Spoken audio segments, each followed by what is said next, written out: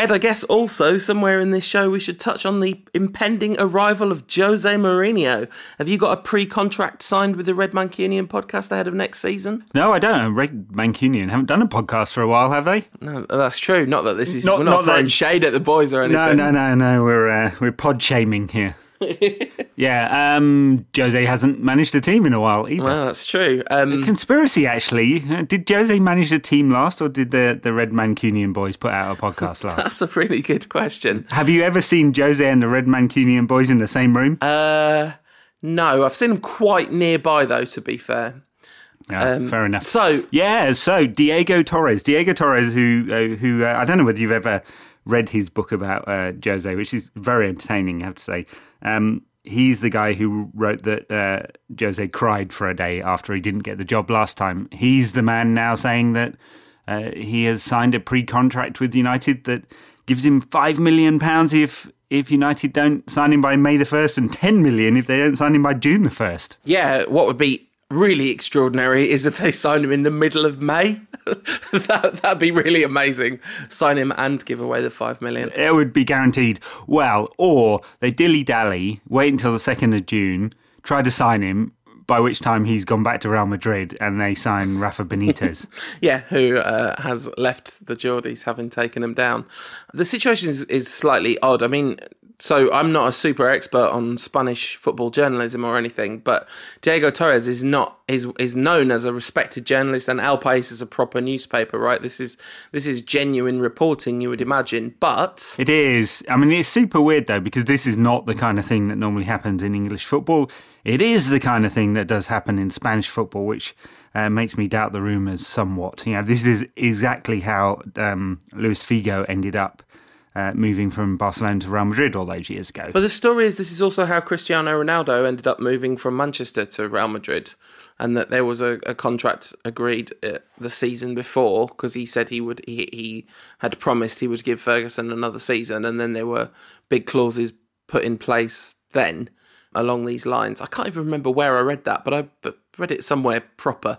But the thing about Diego Torres is he's not one of Gestafoute's men, is he? Because of that book, he's very unpopular with Gestafute, and so that El País story claims sources inside the agency, which is slightly odd. But I mean, Miguel Delaney, talking of other United podcasts, really worth a listen. He did an hour interview with Richard Can of the Red Voices podcast, and that's really worth listening to. And he said in that his understanding is that Mourinho's people are still absolutely confident that Mourinho's got the job next season. So it does seem like there's an awful lot of smoke here, but as I think I've said before, the one area in life where you can really say that there can be smoke without fire is transfer rumours. Yeah, very true, yeah. We'll see what happens. I mean, I think for a long time people have assumed that Mourinho is coming, and really it's just boardroom splits that have delayed it, and or whatever payment needs to be made to Van Gaal when they sack him. I don't think anyone will shed a tear for Van Gaal when he finally goes, although wouldn't it be typical? United will win all their games from now until the end of the season, except on the last day against Bournemouth, the one that we'll need to end up fourth. If we win all our games between now and that game, I'm pretty sure we'll have fourth locked up. No, actually what will happen is that we'll beat Tottenham and West Ham and lose at Bournemouth and Norwich and Villa. We just were chatting about this before the show. We're not going to lose at Villa. That is the one thing we can assert. The rubbishness of Man United in terms of their ability to beat small teams or the teams lower down the table will be overwhelmed by the sheer abject power of Aston Villa. True. Although that one is at Old Trafford, and Old Trafford versus very bad teams is not a good mix, is it?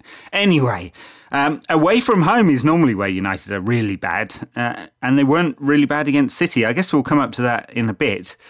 Now, Liverpool at home in the Europa League on Thursday night. Good for 43 minutes. Not so good for the rest. It's the hope that kills you, isn't it?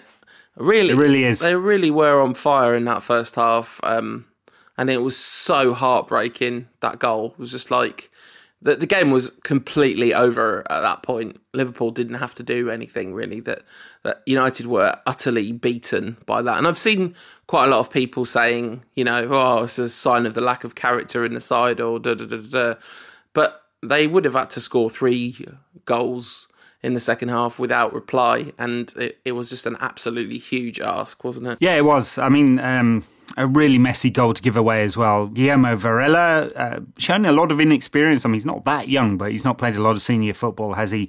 Just backed off, and was on his heels as Coutinho went round him. And then I'm guessing De Gea just wasn't set properly, because to be beaten at the near post like that is pretty weak. So very, very poor goal to give away at such a crucial part of the game. And you're right, it took all the steam out of United, and there really wasn't anything going on in the second half at all. I think 1 shot on target, something like that. The thing is, though, and the thing that got my blood boiling, and I'd say about 99.8% of the United supporting population, Marouane Fellaini in the side again wasn't too bad for the first 43 minutes. Yeah, I mean, he had an all right game, didn't he? And, you know, it feels a bit like raging against the dying of the light, complaining about Fellaini being in that starting lineup. I'd have been a lot more unhappy if he'd been in the starting lineup against City, I guess.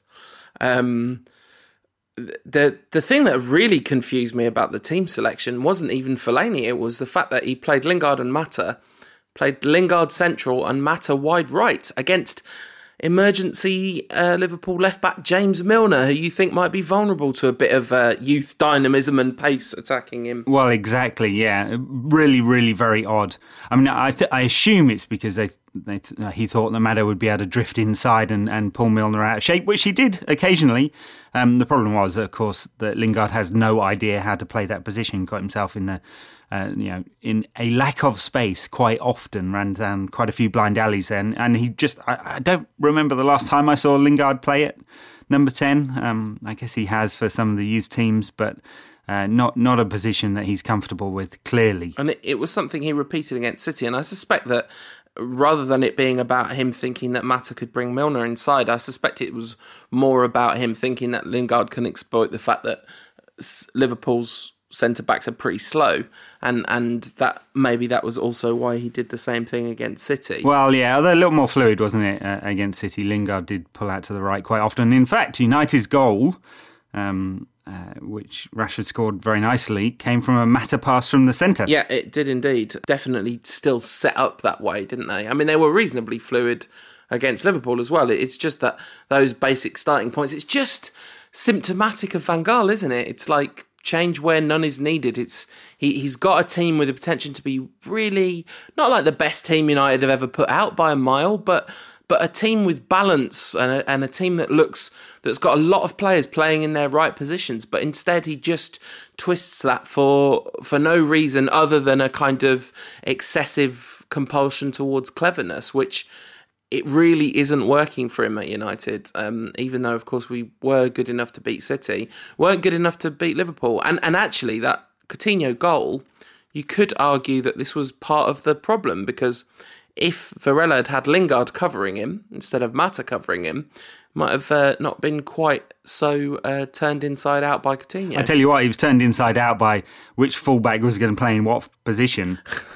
I mean, I can't pick it from one game to the next. I do know that he'll swap both fullbacks out, though. Both games. 2 games played since we last spoke to you, lovely listeners. 4 fullback substitutions in that time. 4. 100% of the possible I mean, unless he had substituted a substitute fullback for another fullback, which it's surely only a matter of time until he does.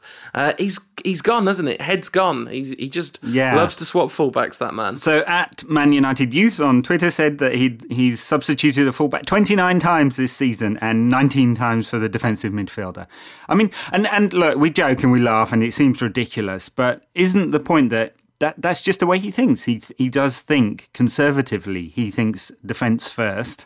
Whereas Ferguson would always felt like, and I have no stats to back this up, but I'm going to say it anyway, feels like he would use most of his substitutions in to make attacking changes, to try and make a difference in a game. Yeah, and I think that there is some mitigation here for Van Gaal. I think the one substitution which you could say was truly a kind of genuinely tactically conservative defensive-minded substitution of all 6 that have happened in these last 2 games was bringing Schweinsteiger on for Mata against City, because that was an out-and-out defensive change in terms of shape and everything. I think the fullback situation has been exacerbated by the fact that there's been so many injuries at fullback, so he's constantly been managing their fitness. Sure, I guess, but that's it. I mean, it's sports science first and tactics later. And look, I know this is one data point, but just look at the substitutions that Klopp made in that game. Allen, Benteke and Origi.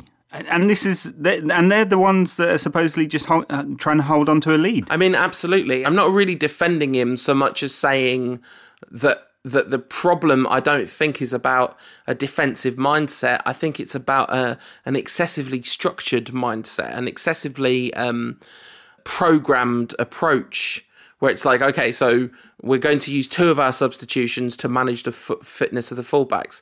Well, Louis, what about the fact that if you lose this game, you're going out of this competition? Doesn't matter. Got to look after the fullbacks.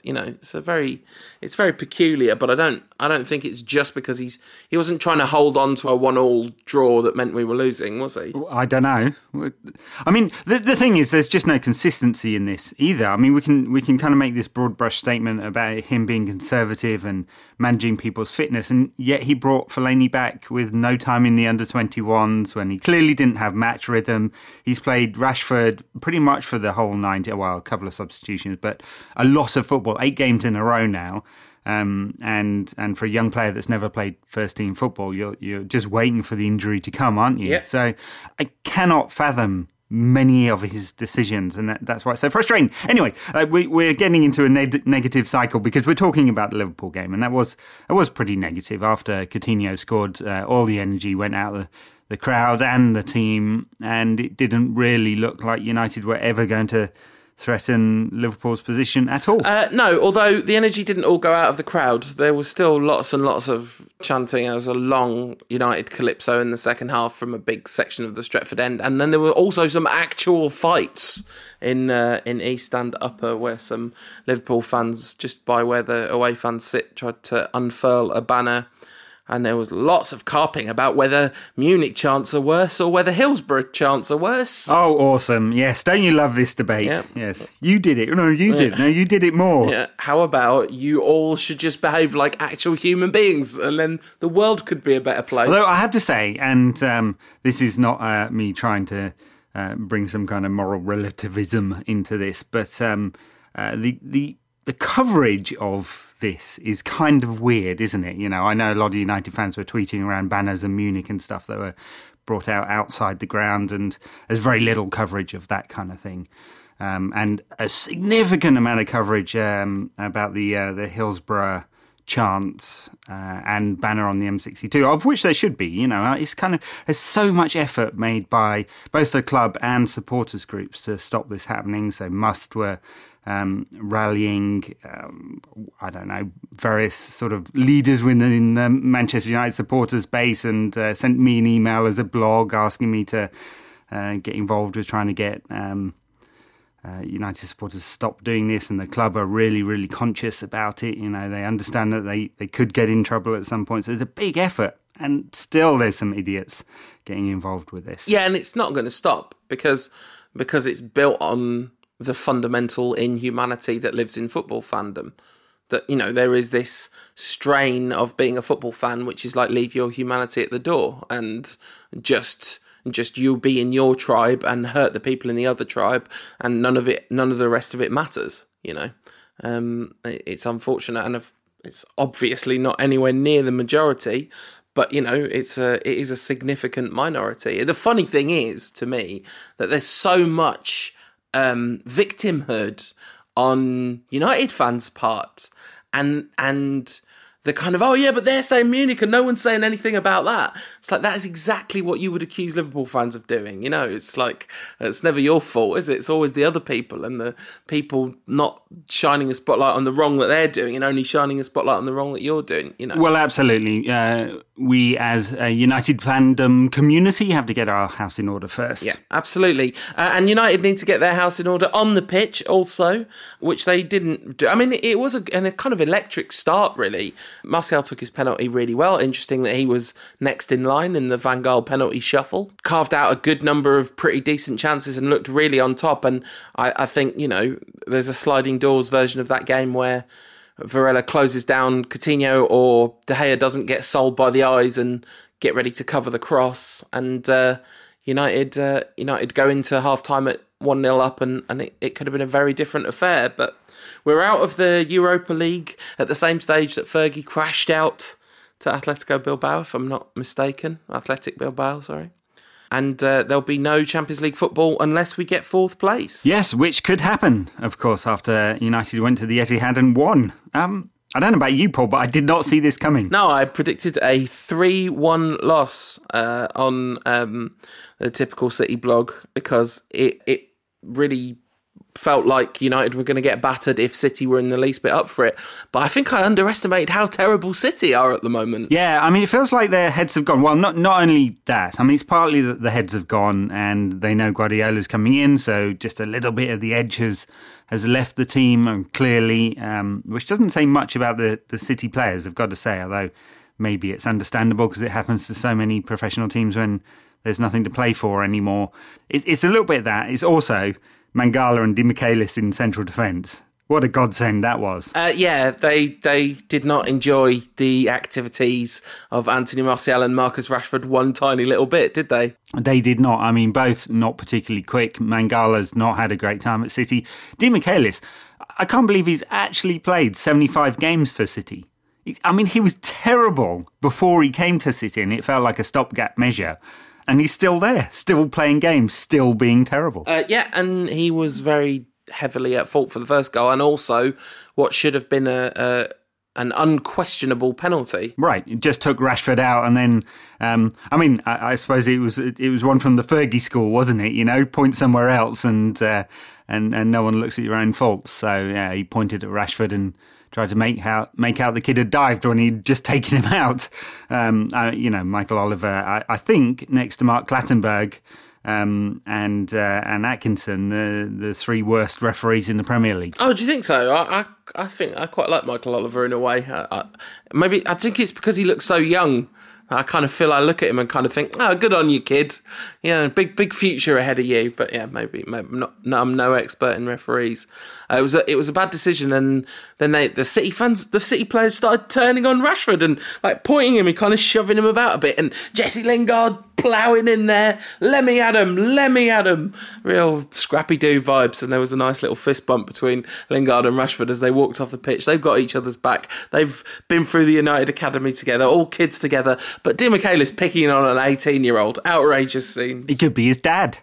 I mean, it would be unlikely, but he's old enough to be. What do you think were the kind of keys to that game? Why do you think United won that game? A little bit of intensity. Obviously, Fellaini not being inside really helps because United were actually able to keep the ball, which they haven't done recently. So Schneiderlin had a very good game at the base of midfield. Michael Carrick there being progressive with his passing. Schneiderlin running around, giving some energy. Mata drifting into the centre. It felt like a little bit of a better balance and a bit more intensity, at least for an hour or so. I have to say it was pretty obvious that after the substitution had been made to take Mata off and bring Schweinsteiger on, that the tide would turn, and it did significantly. But for the first 45, maybe not the best half that United have played this season, but not far off it. It was right up there, wasn't it? I mean, they did look vulnerable at the back, United. Actually, I thought Blint did an all right job on Aguero, and Smalling was excellent. Oh, for sure, man of the match in that game. Although, talk about Oliver not being great, you could definitely argue that Smalling was lucky to still be on a pitch to get booked early, and then definitely committed a foul that would have been at least teetering on a yellow card if he hadn't already been on one, didn't he, in the second half? Yeah, he was asked about it after the game and said there was no malicious intent in it, which is probably right. But yeah, some referees would have booked him probably if it was his first foul or first yellow card offence. So yeah, a little bit lucky, not clear cut. No. And true, I thought they both did pretty well. I thought Darmian was having a good game until he was switched to the left. So much better on the right, isn't he? Well, it's so much better on the right in our half. Yes. Because he put in a cross that hit the far corner flag. Yes, his attacking play is dreadful, but he's reasonably solid defending, isn't he? I think he's going to have to be swapped in the end because so much about modern football is attacking from fullbacks. And certainly if Jose comes in and does play a sort of 4-3-3 or 4-2-3-1, both variants are the same thing, really. He's going to want attacking fullbacks in there, and Darmian just doesn't give United any kind of outlet there in the final third. Which is a big issue, and I mean we'll see what happens when Shaw comes back and what the balance of the team looks like then. I do think he's been a huge miss all season because actually Marcus Rocco isn't much cop going forward. Marcus Rocco, I think I mentioned this last week, but he's having an underrated, terrible season. Marcus Rocco is. He doesn't really look up to standard, I would say. No, I think it's about expectations though, so I don't think people are expecting loads from him.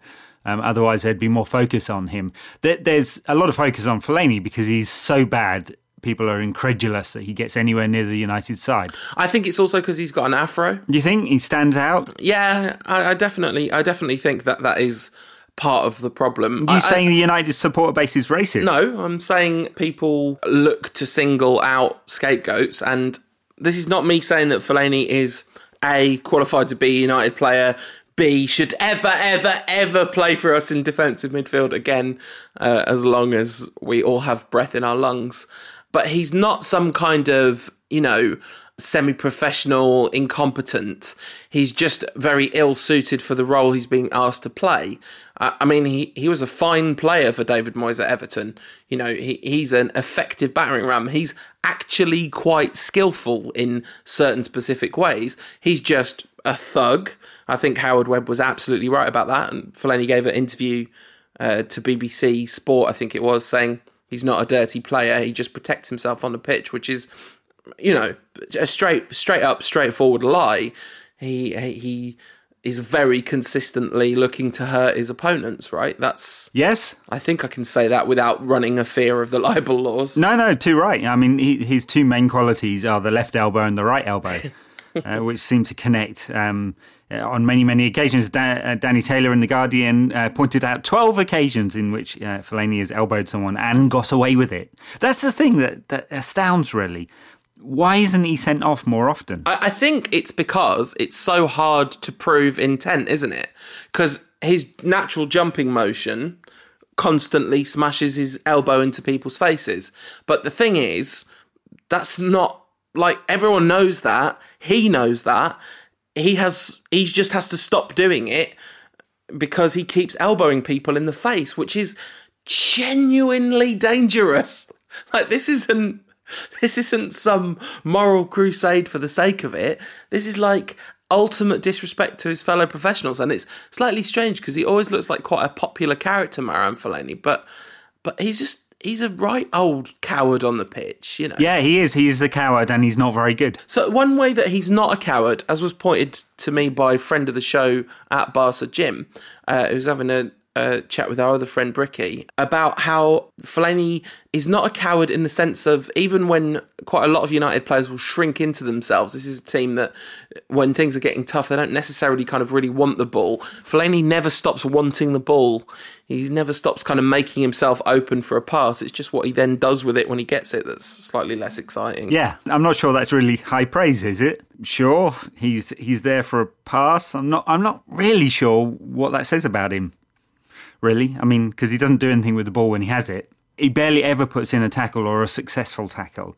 His aerial wins are about 50%, 48%. He doesn't score that many goals and he never assists.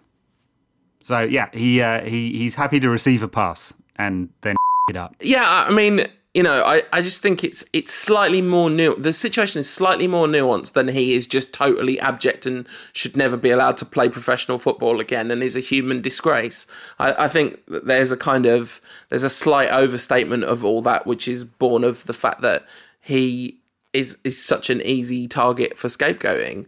The real problem here isn't even Fellaini, it's Van Gaal, right? Like, he was okay in that game against Liverpool, but there's that vine that's going round of the moment where he has the ball on the edge of the box with players all around him and just knocks a pass back into midfield for absolutely no reason. Well, look, the way you phrase that might sound like that was his only option. No, he could have turned onto his left foot and shot. Absolutely. And that's the thing, no one was that tight to him, and it was a brilliant defensive anticipation. Got the ball, wandered out with it, Baresi-esque defending on Liverpool's behalf. Yeah, I mean, he was totally woeful at Anfield and he wasn't totally woeful at Old Trafford. I can't think off the top of my head of anyone that was totally woeful for United in that game. I mean, Varela made that mistake and was instantly hooked for Antonio Valencia. Another option at right back, Ed. The big boy Tony V's back. I wonder whether Van Gaal could start with 4 subs and then still manage to sub 3 of them off. Yeah, I mean, he would do the dream task and give each fullback, each right back 30 minutes each. Then he wouldn't have to choose between them. But yeah, it was slightly symptomatic again of Van Gaal's handling of slightly more creative-minded players. As soon as you make a mistake, that's it, you're off. I don't care what it does to your confidence. I mean, he did it a long time ago with Paddy McNair, of all people. Then immediately brought Paddy McNair on in the next game. He obviously couldn't do that with Varela here. I don't think Varela was even on the bench for this one. But it'll be interesting to see how long it is before he gets back into the starting 11 or even on as a sub with Valencia back. Yeah, well, he probably won't, will he? And it's a good point, really. So as soon as Fellaini came back, he was back in the side. As soon as Valencia is back, he's back in the side. Let's just make the assumption that as soon as Rooney's back, he'll be back in the side as well. And Rashford will be back on the bench. Well, Valencia was played in the under-21s, came on at half-time, a bit more doing the Van Gaal principle, not quite thrown straight back in the starting 11. Yeah, but it's an average player back in the side. Oh, yeah. Although, sure. I mean, it's not as clear-cut with the right back because no one has actually starred there, really, have they? But Rashford's been a revelation. Martial's been excellent. Memphis, not so much. But yeah, Rooney will be straight back in the team, undoubtedly. But Memphis, again, is another one who Van Gaal's really mishandled. Because he was finding some form. He did look like really bright and lively and starting to make a kind of place for himself in the side. And nope, straight away, as soon as Lingard's back, sling your hooks on. We want to go with safety first options here. Why do you think Van Gaal dropped Fellaini for the Manchester derby then? Probably because he wanted a bit more control of the ball in midfield. I mean, that's the reason why you'd bring Carrick back in, right? So much more comfortable on the ball, and I presume, without having looked at the data, will have upped United's pass completion rate quite a bit. Yeah, I mean, Carrick played against Liverpool, didn't he? It was Schneiderlin that came in for Fellaini, was it not? Yeah. Yeah, no, fair enough. I mean, in that case, Schneiderlin's just more mobile around the pitch, I guess. I mean, either way, he's also better on the ball, right? So, not that he's Carrick-esque in terms of his passing. But yeah, they're just trying to find the balance. The best combination this season, undoubtedly, in central midfield has been Herrera and Schneiderlin for that short burst where they played together. And United actually look quite dynamic in midfield. Aside from that, it's been very, very rare. Yes, that's absolutely fair. The City game was kind of an interesting one. We did look vulnerable. We definitely looked vulnerable. And Aguero, I think, especially that header in the second half, that was a really good chance if he'd kind of headed that down at the near post. I mean, De Gea might have saved it because he's David De Gea, but it wasn't like United dominated. I saw the attempts. I haven't seen the final tally, but somewhere deep in the second half, it was 22-5 in City's favour. Yeah, ended up at 26-5 in City's favour. Yeah, a lot of chances, very wasteful, and I guess that's unusual with Aguero on the pitch. Bonney, pretty wasteful all the time. So, in that sense, it really did look like City were going to score today. I think at one point I tweeted that I couldn't see United keeping a clean sheet. And I think that was more to do with City being profligate than United defending very well. Although, in that period after the hour when Mata came off and United got deeper and deeper, there were a lot of blocks in there, weren't there? United went very narrow defensively and got a bit deep and just defended it out and did pretty well, I'd say, as well. Yeah, absolutely. And you could say it's kind of good game management by Van Gaal to see the game out. It didn't feel like that to me. It felt like the surrendering of impetus and rolling the dice in the sense of like, we're just going to let them come onto us and hope that we can hold on to this one goal lead or somehow snatch one on the counter-attack or whatever. Yeah, for sure, because Schweinsteiger has no pace, so he's not the man that's going to really help with United's counter-attacking. He's the man who's going to keep the ball.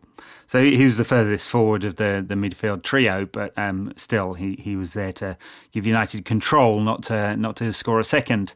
But the thing that really did help United was that Rashford and Martial just kept running into the channels, and so they were always an out. Martial is just brilliant. Just give him the ball and watch him dance around a couple of players, and he's just his absolute joy in those kind of situations, isn't he? And Rashford did very well, hobbling a bit with what looked like cramp for a while, but then seemed to run that off and was running into the channels, for the last 10 minutes and gave United a lot of outballs. So you're put in charge of Man United in the summer. You're not allowed to just sack yourself and hire a proper manager. You have to make a decision on where transfer funding is put. And you have the choice between buying Harry Kane or investing elsewhere in the squad. You presumably can't just have all your immediate targets. Do you think that United should be investing in a top quality striker at this point, or actually with Rashford, Martial, Memphis maybe as well, and James Wilson coming through, there's enough talent that would be kind of a bit of a waste of resources? Well, top quality forwards are the players that win you titles, right? United definitely need another central midfielder. It's too ponderous in there, unfortunately. The problem being that they've spent a lot of money on Morgan Schneiderlin, who's a good player but not a great player. And I suppose they'll be tempted not to invest again heavily. They definitely need another central defender, no doubt, an actual real central defender. I guess Phil Jones is going to be leaving, or if he even still exists. I'm not quite sure what's happened to Phil Jones, so a central defender needed. But yeah, those forwards are the players that win you the big games. And at the moment, Rashford looks like a really good player and he's very exciting, and Martial looks just, world class, but neither of them are scoring bags of goals, are they? Rashford scored twice in his first 2 games, went 7 games without scoring, then scored, went 6 games without scoring, then scored again. So, we don't know whether he's going to be that prolific. Martial's got, 12 or 13 this season. Pretty good, especially playing so much of it on the left. A top-class centre-forward might well be needed.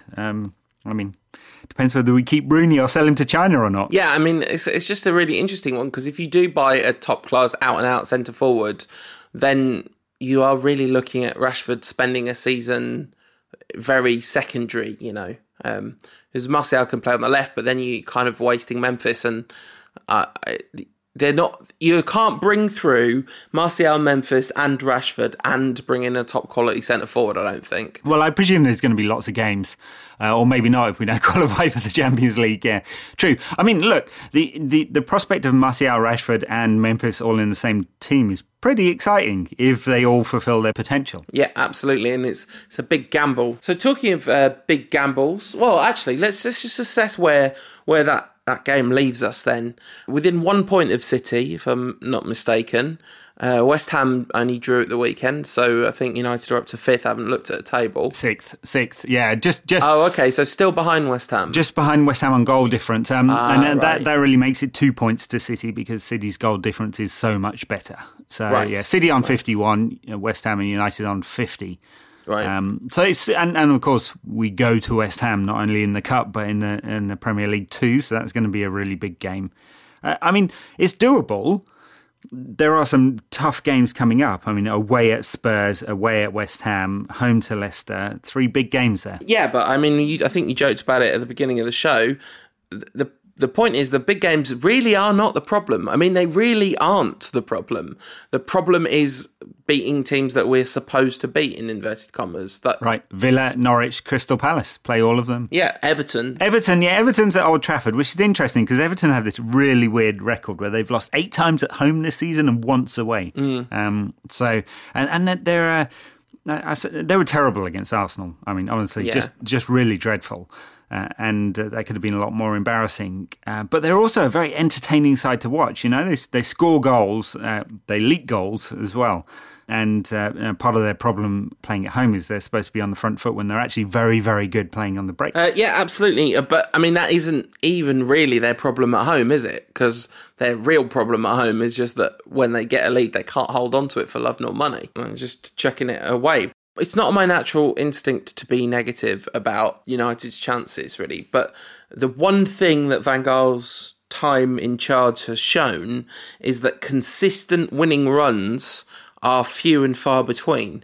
I think he won 6 on a bounce once last season, and we won 5 on a bounce in all competitions once this season. And those are the 2 best runs. And they're always interspersed with absolutely dismal defeats, the sudden collapse in performance levels, and the team suddenly looking really disengaged, and Van Gaal making crazy decisions in terms of starting 11s or substitutions that wreck games. So the chances of us maintaining consistency needed to overhaul 2 teams. I mean, City's fixtures aren't that challenging. Who knows what West Ham will do, because that's, this is unfamiliar territory for them, right? I still would not make us anything like favourites to get 4th. No, but there's an opportunity there. I mean, as we spoke about last week, what more incentive is there to try and find some consistency? We'll see. I mean, I also think that United will have to win quite a few games. City's running is not that tough, and so it might mean that United have to attack a little bit more often than Van Gaal is wont to do. I wonder whether this might be blown because Van Gaal is just too conservative. We'll see. But I mean, yeah, the conservatism is a slightly odd thing, isn't it? Because it's a far too simplistic line to take to say that the problem with Van Gaal's reign is that he's been too tactically conservative, because there's been swathes of time when he hasn't. There's been plenty of time when he's chucked in a bunch of kids and played loads of attackers and really gone for games, and we've won plenty of games 3-0 even this season.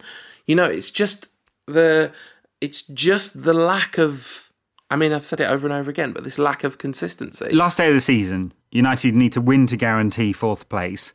Home to Bournemouth. Bournemouth safe, got nothing to play for. Would you bet against him playing like Schneiderlin, Fellaini and Carrick in a midfield 3? I mean, would you really? Yes, I would. Of course I would. Or United desperately need a goal, 10 minutes to go, and he subs a fullback off. Well, now that I would not bet for against. Another fullback. That I wouldn't bet against. That I would bet on, because he's definitely done that. But of course I'd bet against him playing Schneiderlin, Fellaini and Carrick in a midfield 3, because he's never done that for a start. But, well, he did for the last half hour today. Oh, yeah, right. Yeah, this is true. But to be fair, we were 1-0 up at that point. What I'm saying is, he's not an idiot. He's just a man making an awful lot of bad decisions. I can't see him being. I mean, I say he's not a fool, but then he started Fellaini in the centre of midfield at Anfield, thus rendering our Europa League progress moot. But anyway, I just think it's a bit cut and dried to say, oh yeah, the problem is Van Gaal's too conservative, because that's definitely the problem with his substitutions. I don't think that's the problem with his starting 11s by and large. So we've got 8 games left in the Premier League season. Van Gaal is stuck on 90 games as United manager. He won't make it to 100, although they did just score their 100th goal under Van Gaal.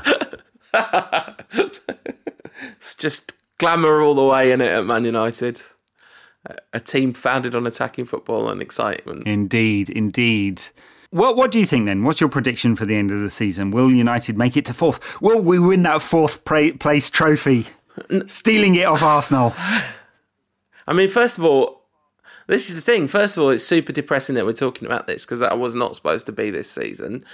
Secondly, no, I don't think we'll make it. I think it was about 6 to 10 weeks ago when we'd first got ourselves into a big mess, and there'd been a little bit of a bounce back, and then it had collapsed again. And I just think there's too much inconsistency. I think the problem isn't that Van Gaal's too conservative, although that is a problem. I think the problem is he makes too many really fundamental errors that make us not win games. Right. No, I think that's a fair assessment. I think another problem is that he's too conservative. Yes. Anyway, look, we talked about Jose Mourinho potentially coming and this supposed pre-contract which says May the 1st. So if Van Gaal does get sacked before May the 1st and Jose is appointed, I mean, presumably with a view to starting in the summer, for me it makes the decision not to sack him in December even worse.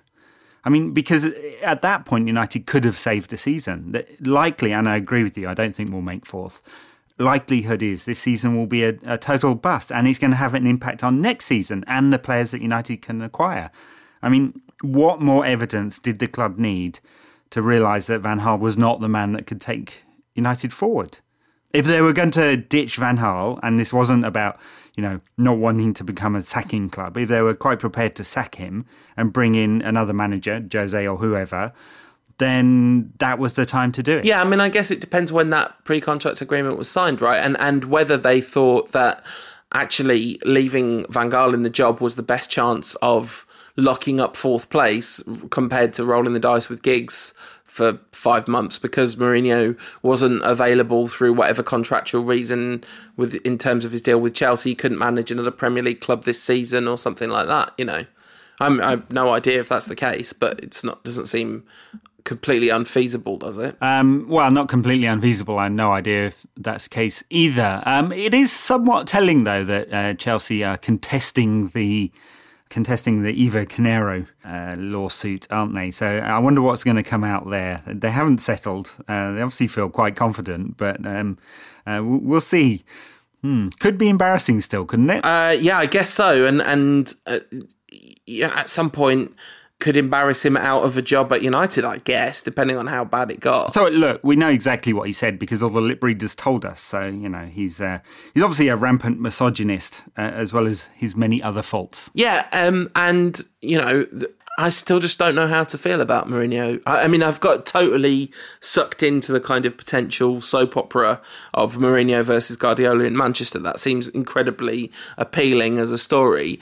We had a good question from Craig English at Craig English 92, who says, with the best of our squad being young, attack-minded gems, isn't Mourinho going to struggle at United relative to expectations? This is hardly his forte. And he has had a rough few seasons, although I suspect it's probably too soon to declare him finished. Yeah, I mean, there's one narrative that says that the best of Mourinho is in the past. Of course, because he was just so destructive at Chelsea, and you wonder why he was so destructive. Was it burnout? Was it the fact that his ego has just gone so wild it can no longer contain any challenge? Who knows? Or maybe we'll get Mourinho of old back, or Mourinho, best case scenario, Mourinho of Real Madrid days when they scored 100 goals in a season. I mean, that's sort of the best case scenario, but he won his league, one in three shots. I mean, admittedly, against one of the best club sides in history. And he also really seemed to fall apart and left a schism in the dressing room, which is still being healed now. So, I'm not sure Mourinho at Real Madrid is entirely the best case scenario. Maybe Mourinho first time round at Chelsea. And I mean, the one narrative that does do the rounds among United fans is that the reason he was so destructive at Chelsea is because this time round he didn't want to be there because he wanted the United job. I think that's a little convenient and red-tinted. Clutching at a very thin straw, that one. Yeah, exactly. Maybe. We'll see. I think what we can guarantee is that he's going to cause some drama. If he turns up, if this is true and he turns up, there will be some drama, and much of it will be hiding behind the sofa in your hands type drama, and that it will be embarrassing, and he's going to say a lot of things that we don't like. But what he will do is he will rally the troops, and we will get to the point where it's them versus us again, right? And because it doesn't really feel like that right now, it's Van Gaal versus us at the moment, and Mourinho will certainly help create a united front, at least for a while. History does tell us that he will then destroy it. Putting you on the spot, obviously, this is just your instincts about everything that's doing the rounds. Next season, Jose Mourinho's Man United manager? Yes or no? It seems so, yes. Yeah, okay. Not that... I have to say, if you were asking me what would be my preference, it would not be Mourinho at Old Trafford, for sure.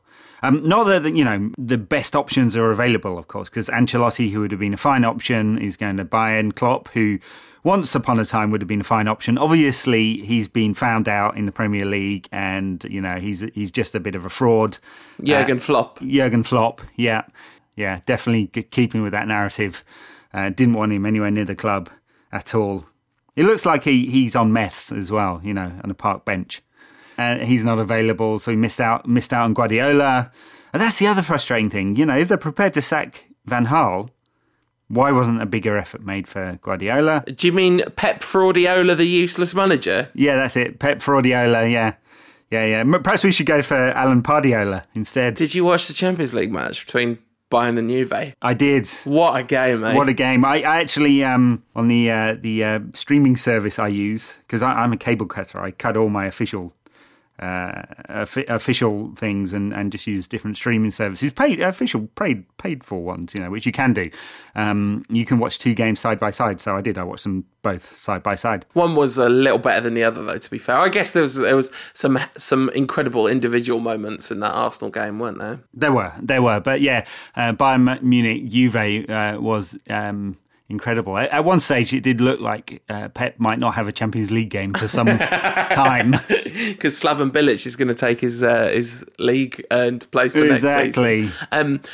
The thing that game made me think more than anything else is Thomas Müller is legitimately one of my favourite footballers in the world. Like, if you had to, I don't know, there's just something about the power of that man to influence key moments in sporting events that transcends the basic fundamentals of football.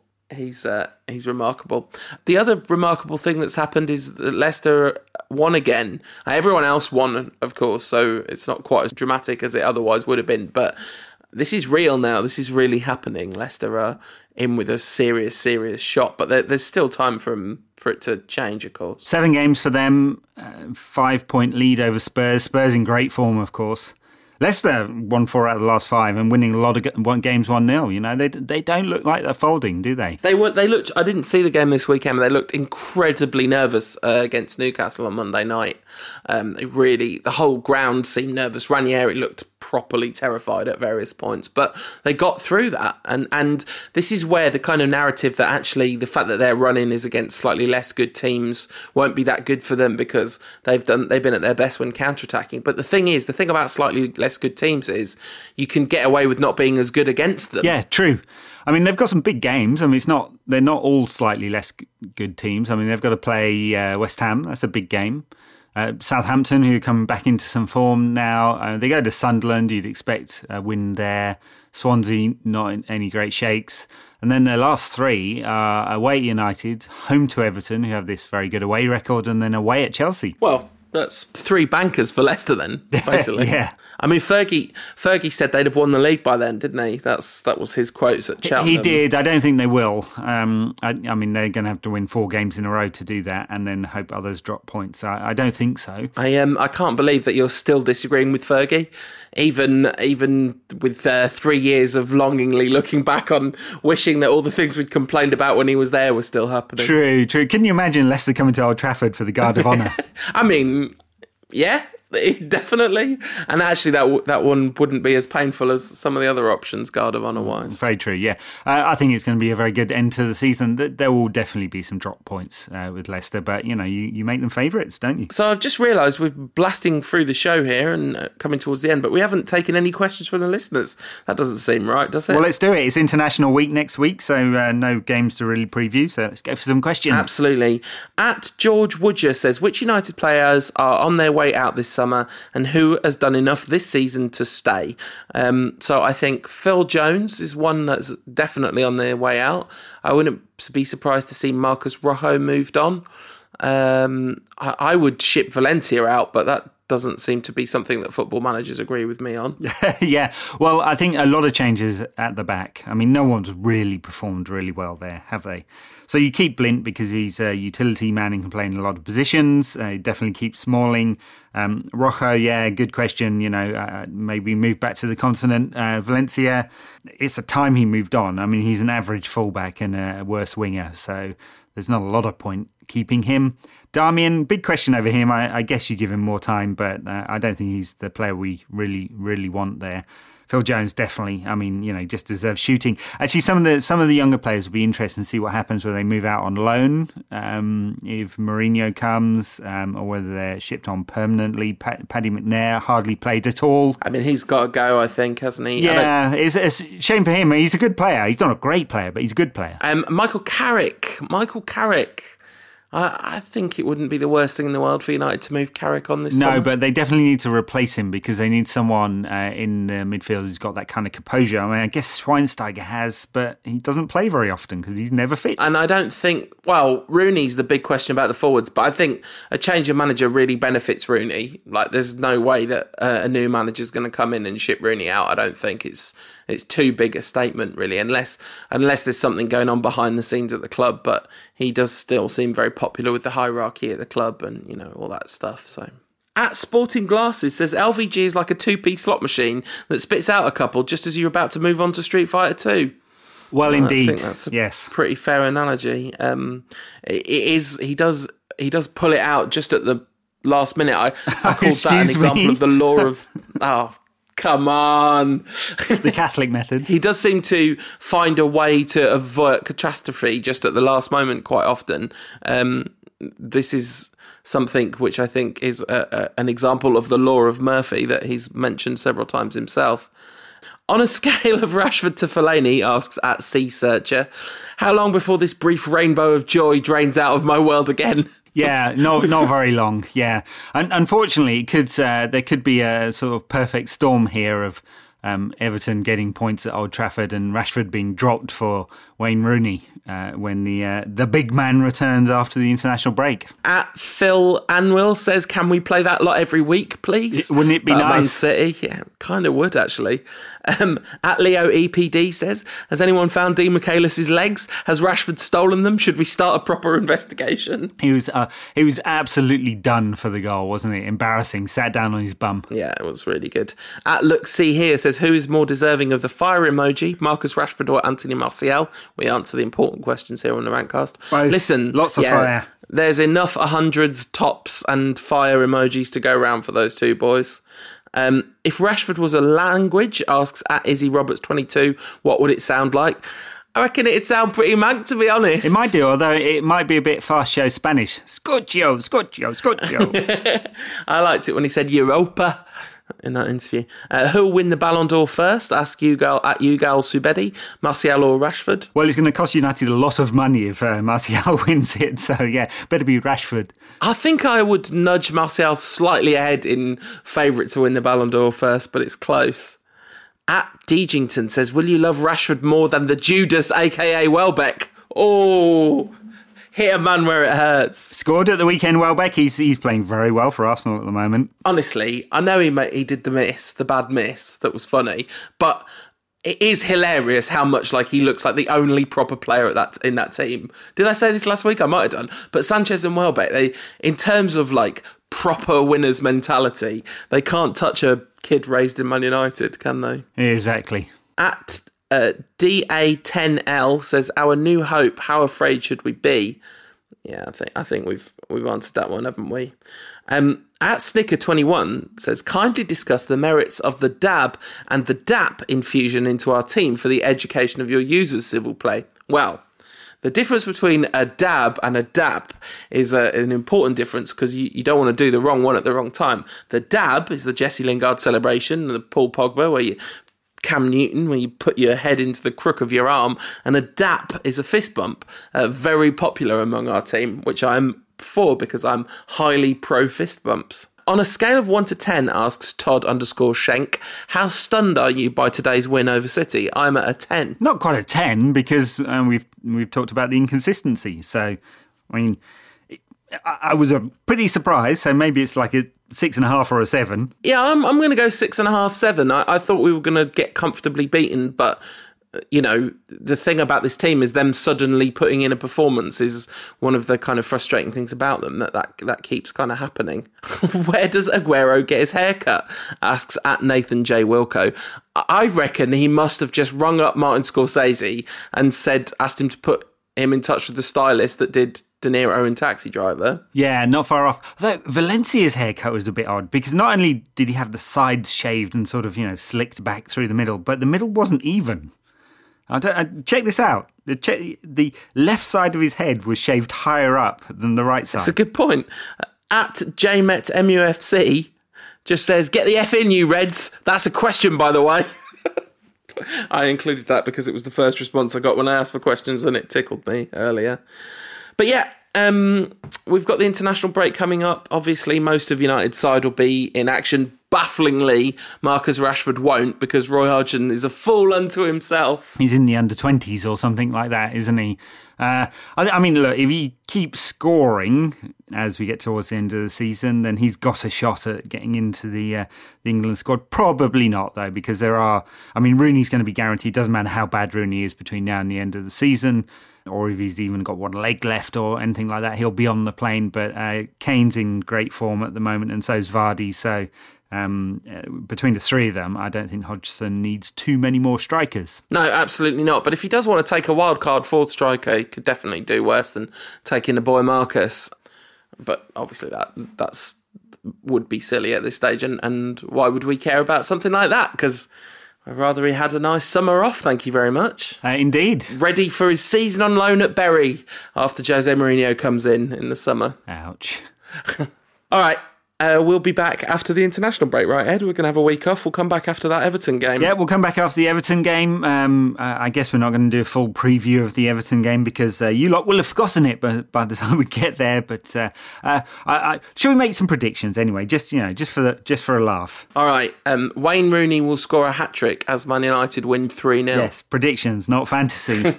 I think United will win. Will they win? Yeah, they will win. They'll win 1-0. It'll be tight. Everton are not bad on the road. I don't think you can make a prediction for a sporting event in 2 weeks' time when there's multiple... there's so many different chaos theory possibilities between now and then, depending on what happens. Look. We have no statistical model here. We're not basing it on anything anyway. It's just for fun. All right, 2-1 win to United. There you go. All right, we'll be back after the international break. Have yourselves a lovely couple of weeks. Thank you for listening to the Rantcast, especially if you're a BT Sport producer.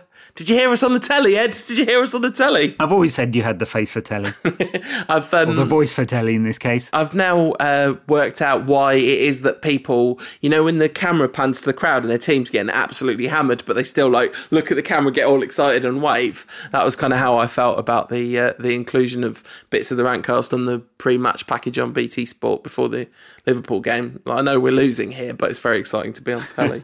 Very good.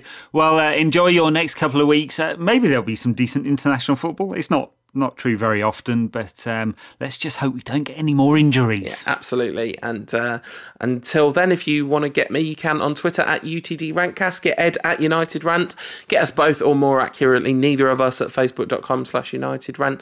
Read what I have to say on Bleacher Report and Umaxit. Watch Paul's House on YouTube. That's a big one. And read all the fantastic content on United Rant. There's been a lot of good writers writing a lot of stuff there lately, Ed. Indeed there have. See you next week.